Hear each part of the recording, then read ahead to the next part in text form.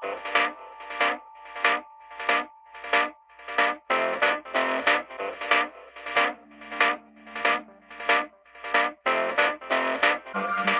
are listening to the Running with God podcast.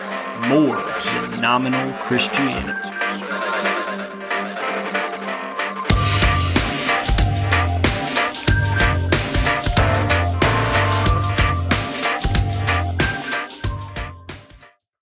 I'd like to welcome everyone to the Running with God podcast. I am your host, Coach Darby, and I'm thrilled to be back with you for another episode. We're looking at what it looks like to be a Christ follower.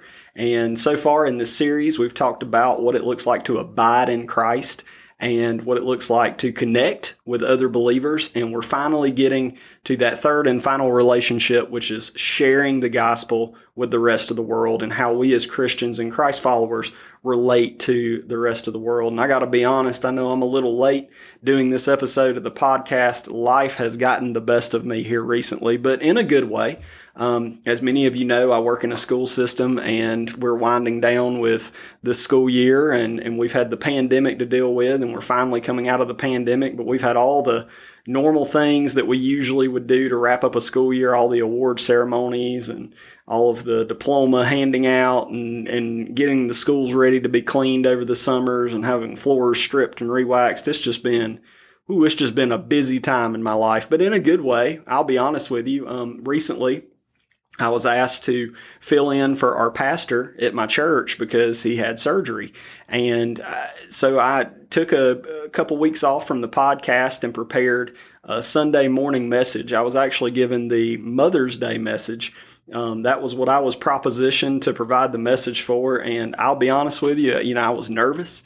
It wasn't anything like this. I do put some preparation into a podcast, but to me, it was just this extra level of accountability to be responsible for the morning message for a sermon at my church on Mother's Day of all day. So I put all of my attention, all of my focus on it and being the Christ follower and that I am and trying to seek counsel from a holy God. He answered the call and he delivered me from what would have been a scary situation. And I can honestly say that, I told God in my prayer life, I said, God, I can't do this on my own. I need you to make me an empty vessel. I need you to give me the words to speak and help me to deliver a God-breathed message on that Mother's Day morning. So I put my podcast aside for a week or two and really focused on that. And I'm just so thankful for a God that answers prayer. And he answered my prayer in a great way, gave me the words to speak, gave me and I might be a little biased, but I think it was a pretty good message. At least the feedback I got from my congregation was really good. But that really excited me because it's exactly what we're talking about in this podcast today is what it feels like to share the gospel with others. And I'm going to start by giving you a number. I'm an old math teacher, so I'm a numbers guy. But think about this number for a minute, 1 million, right? You can probably visualize 1 million. I mean, we live in a country where there are millionaires, meaning that they have millions of dollars. And when you think about $1 million, you're probably like me. You're like, man, if I just had $1 million, I could do so much with just $1 million. I don't even need multiple millions. Just give me 1 million. I could pay my house off. I could pay off any debt I have. I could do some good in the world. And I want to give you something to think about. Let's say that you're a lower class or a middle class citizen and you're trying to save up $1 million. If you were to set aside $45,000 a year and never spend a penny of it, $45,000 a year, it would take you 22 years to finally accumulate $1 million. 22 years. Now, I don't know about you, but that's a long time. Not to mention the fact that that $45,000, you're going to have to set it aside every year and never spend a penny of it. It would take you 22 years to do that. But let's change the number. What if we changed 1 million to 1 billion? 1 billion with a B. I mean, that's 1,000 millions. I mean, I don't understand how people accumulate that much money. I mean, if you were to take that same schedule of setting $45,000 aside every year, it would take you 22,000 years to accumulate $1 billion. I don't know about you, but that's hard for me to even wrap my mind around. And there are literally people out there in the world that have that much money tied to their name. I mean, it's just astounding when you really think of how large that number is. So where am I? What's the point I'm making? Why am I talking about numbers on a podcast that's all about the gospel? Well, I'm about to get to my point. So that number, we've looked at 1 million and now we've crossed over and we're starting to talk about 1 billion. Here's my point. On this planet right now, based on the best research that I've got, there are 7,800,000,000 people.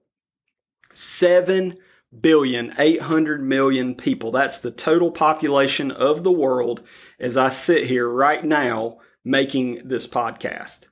So think back to just how big that is. Every single number that's a part of that total is tied to a soul.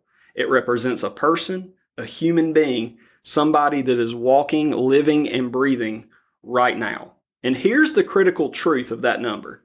Those 7,800,000,000 people, they're going to spend eternity somewhere. They're going to spend eternity somewhere. And it's kind of like what I've heard said on HGTV before. It's all about location, location, location. Where are they going to be setting up shop for eternity? Because this life, on the grand scheme of the timeline, is very minimal compared to where you're going to be spending the next 100,000 or maybe even million years of eternity, right? Each one of those in that number represent a soul. And Paul has something pretty profound to say about that number, and it comes from Romans chapter 10, verse 13. And I'm going to read a few verses. I would invite you to turn with me to Romans chapter 10, verse 13, and we're going to be reading clear through verse 18. So Paul says, "For everyone who calls on the name of the Lord will be saved. But how can they call on him to save them unless they believe in him? And how can they believe in him if they have never heard about him? And how can they hear about him unless someone tells them? And how will anyone go and tell them without being sent?" That is what the scripture says. How beautiful are the feet of the messengers who bring the good news. But not everyone welcomes the good news. For Isaiah the prophet said, "Lord, who has believed our message?" So faith comes from hearing. That is, hearing the good news about Christ. But I ask, have the people of Israel actually heard the message? Now, at this point, I want to kind of back up in that same line of scripture, and I want to go back to what Paul said in verse 14. He said, "But how can they call on him to save them unless they believe in him? And how can they believe in him if they have never heard about him? And how can they hear about him unless someone tells them? And how will anyone go and tell them without being sent?" Now, those are some pretty penetrating and powerful questions because they force us to think about that staggering number, 7,800,000,000 people. Each one of those 7.8 billion people needs to hear the good news of the gospel to receive the free gift of salvation offered by Christ Jesus, our King. But how will they call out to Christ unless they believe in him? And how will they believe in him unless they hear the good news about him? And how will they hear the good news of the gospel unless someone tells them? I've got a secret. Once again, all of those people, they're going to spend eternity somewhere. That includes me and you. That includes our loved ones. That includes our neighbors and the people that are on the interstates as you drive to work each morning. It includes people who voted the same way as you did in the last election. It even includes those who voted for the other side. It includes every single person in every single country across the globe. Every single person needs the gospel of Jesus Christ. So I'm not throwing these numbers at you in an attempt to upset you. I'm exposing the reality of the world and just how gigantic it is and how dense the population of the world is at this moment. Studies show that if you go to any major city in the United States, most major cities, if you just put them all in one big pot and you look at the Atlantas and the Los Angeleses and the Las Vegases and the New Yorks and the Chicagos of the world, most studies would show that between 90 and 95% of people in nearly every major city, especially in the Western United States, are not followers of Jesus. But statistics like that aren't limited to the most unchurched region in America. This is an epidemic of lostness and unbelief that's all over America, and if we're being real, all over the planet too. So I'm not hitting you with these numbers to upset you, but they are very real and they're very in your face as Christ followers. And I'm walking through this with you, and I'm understanding my best, to the best of my ability, the seriousness of this situation as well. But I hope that this also gets you excited and gets you motivated and gives you a sense of urgency, because it's alarming that so many people in the world are lost and that the world's population is as dense as it is. But there is an answer. So the real question here is, what's the plan? I mean, we can see the need, but what is God's plan to tell the world about the gospel? What's God's plan to tell this where you live, in your community or in your city or in your suburb? Well, the answer to these questions might surprise you, but here it is. Here's the plan. It's us. We're the plan. You and I are the plan. Let me say this one more time just so that it sinks in. You and I are the plan. We are God's plan to tell the world about His love, and the truth of the gospel is centered on everyone seeking to live as a Christ follower. The plan of God is that the whole church take the whole gospel to the whole world. One of my favorite pastors, David Platt, says it like this: there is no plan B. You and I are plan A, and there is no plan B. So if we fail to take the gospel to the world, then the gospel fails to be taken to the world, because there's not a backup plan. But the beauty of plan A is that God is choosing to reach people through people who have already been reached. I mean, that's you and me. We're the plan. And it comes down to what we call in Scripture the Great Commission. So after Jesus' resurrection from the grave, we know that He spent 40 days appearing to His disciples in a variety of different ways and offering final teachings on how they should live as members of His kingdom and take the gospel to the rest of the world. Near the end of that period, before He ascended back to heaven, Jesus challenged His followers with some powerful words. And today we often refer to this as the Great Commission. So if you have your Bibles, I would challenge you to turn to Matthew chapter 28. We're going to be looking at verse 18 through 20. And this is Jesus speaking. He says, "All authority has been given to me in heaven and on earth. Go therefore and make disciples of all the nations, baptizing them in the name of the Father and the Son and the Holy Spirit, teaching them to observe all that I commanded you. And lo, I am with you always, even unto the end of the age." But interestingly enough, the Great Commission isn't the only time that Jesus commissioned His disciples before returning to heaven.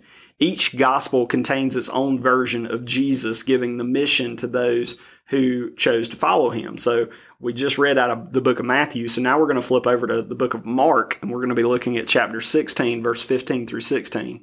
And Jesus says, "Go into the world and preach the gospel to all creation. He who has believed and has been baptized shall be saved, but he who has disbelieved shall be condemned." And if you flip over one more book to the book of Luke, we're going to be looking at Luke chapter 24, verse 45 through 49.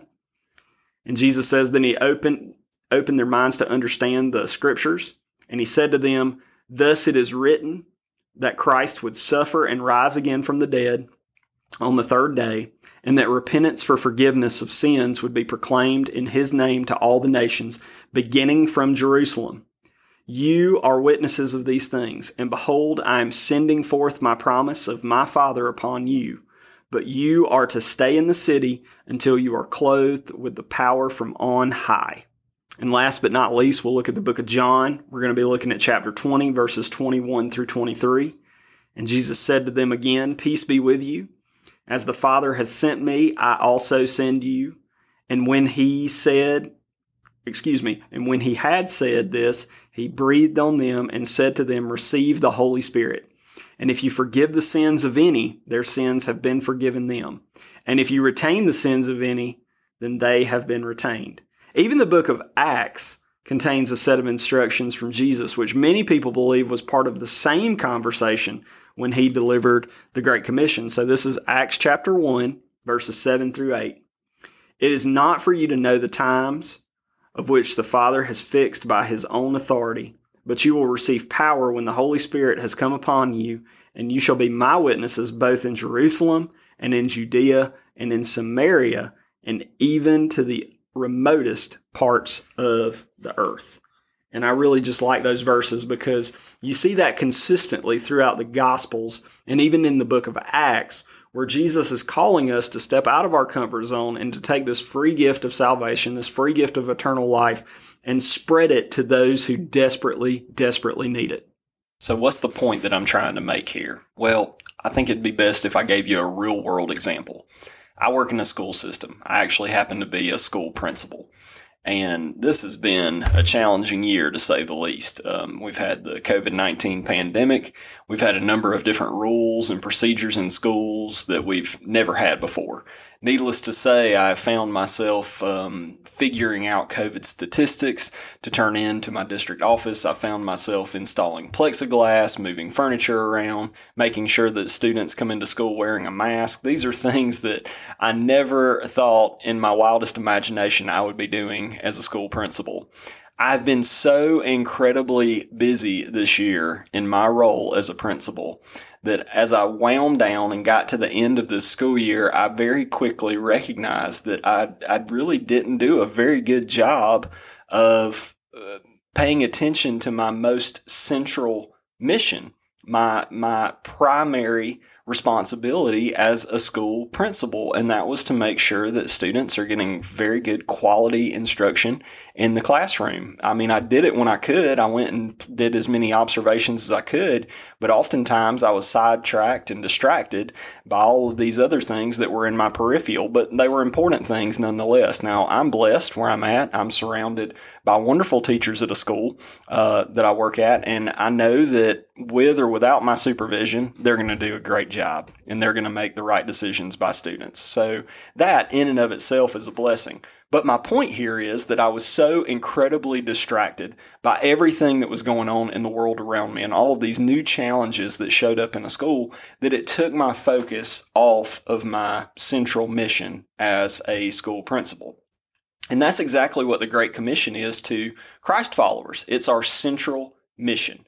It's the mission that governs our lives as followers of Jesus. And if we're not careful, in the same way that I lost sight of the centrality of my mission as a principal, Christians can lose sight of the centrality of their mission as Christ followers, especially amidst all of the distractions that are out there in the world in which we live. Like I look in the world today, I see so many distractions, many of them politically in nature, that just draw our attention away from what's important. We very quickly choose sides. We choose the right or the left, and we take our mind and our sight and our heart off of the central mission of what it is to be a Christ follower.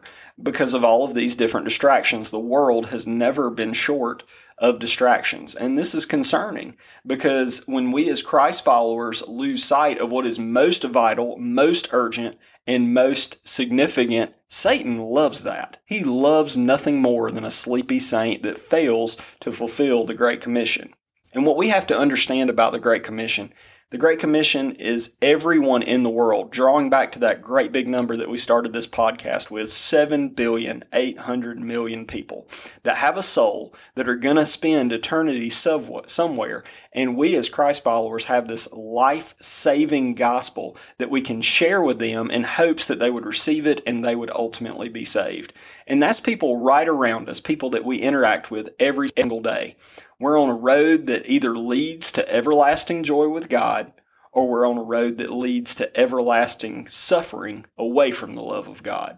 Not just in eternity, but people around us right now on this earth who have this God-sized vacuum in their hearts that only love, grace, and the mercy of God through the gospel can feel.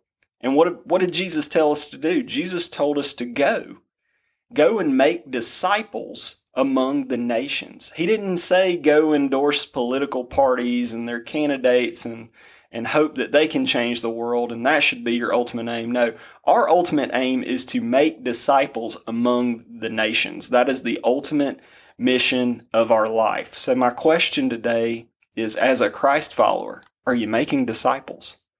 Because when we look at how Jesus interacted in his 3 years of ministry, we look at how he interacted with those closest to him, when we look at how he interacted with the lost souls of the world, we see disciple making. Now we see a share of people that did not follow Jesus. We see a share of people that crucified him and rejected him. And that's going to happen. We're going to be rejected too, even in our attempts to make disciples. But we also see Jesus make disciples, which in turn go and make even more disciples. That's the beauty of the disciple making process, is it never stops with you. It always continues with new believers and new members who are added to the family of God. So that's what I want to kind of bound into before our next podcast. I'm very excited about our next podcast. We're going to go from having just, and many times in the past, we've just had one guest host, but next week we're going to have several guest hosts all at once. And we're going to be talking about what it looks like to make disciples. But before we close up this podcast, I would just want to pray a special prayer for all of those listening right now who have heard me say and ask that tough question, and it hits to the heart of the matter. And it sometimes is a question that can hurt feelings or that can step on toes, but I'm going to ask it again because it's been the question that has driven the force behind this podcast in many ways for me. Are you, as a Christ follower, actively making disciples? Are you making disciples? Because that's exactly what Christ has called us to do. And if you're not making disciples, I've got great news for you. We're going to come back next week on this podcast, and we're going to talk about some practical things that you can do, biblically based things that you can do to make disciples among all the nations, just as Christ calls us to do. Let's pray together. Father God, I thank you for your word today. I thank you for how it convicts and how it exposes sin in our life. I thank you for how it challenges us to be better than what we try to be and the identity that we try to make for ourselves. I thank you, Father God, for your perfect will for our life and for the Great Commission, for the opportunity that you challenge us even in this moment right now to make disciples of the nations. So God, I pray that you would refocus us right now, even in this moment today in our lives and in our families, in our churches and in our nation. And whatever nation our listeners may be in, whether you live in the United States or some other country, God, I pray that you will help us to be more concerned about the spread of the gospel in all nations. More concerned than we've ever been. More concerned about our spreading the gospel than we are our political preferences. More concerned about the spread of the gospel even rather than the good of our own nation. Father God, help us to centralize the spread of the gospel in our hearts and in our minds. God, I pray that the gospel would be spread in all nations, and it would be our driving and our supreme aim and our central mission as followers of you. Father God, I thank you so much for this listening audience. They wouldn't be listening if they weren't trying to grow closer to you and to experience what it means to be a Christ follower. And I thank you for the opportunity that you give us to follow you, that you don't abandon us, that you don't reject us because we've done so many wrong things and we've been such a sinful people that you could, if you wanted to, just turn your back on us and just cast us aside as a flawed piece of creation. But Father God, instead, you rise us up from the ash heap, you forgive our sins, and you give us the opportunity, like you did those disciples, those fishermen from so long ago, to follow you and to learn from you. And I pray that we will continue to study your word so that we might become better disciple makers like you. It's in Jesus Christ's name we pray these things. Amen. God bless each and every one of you, and thank you so much for listening. Thank you for listening to the Running with God podcast, More Than Nominal Christianity. Send us an email at runningwithgodpodcast@gmail.com.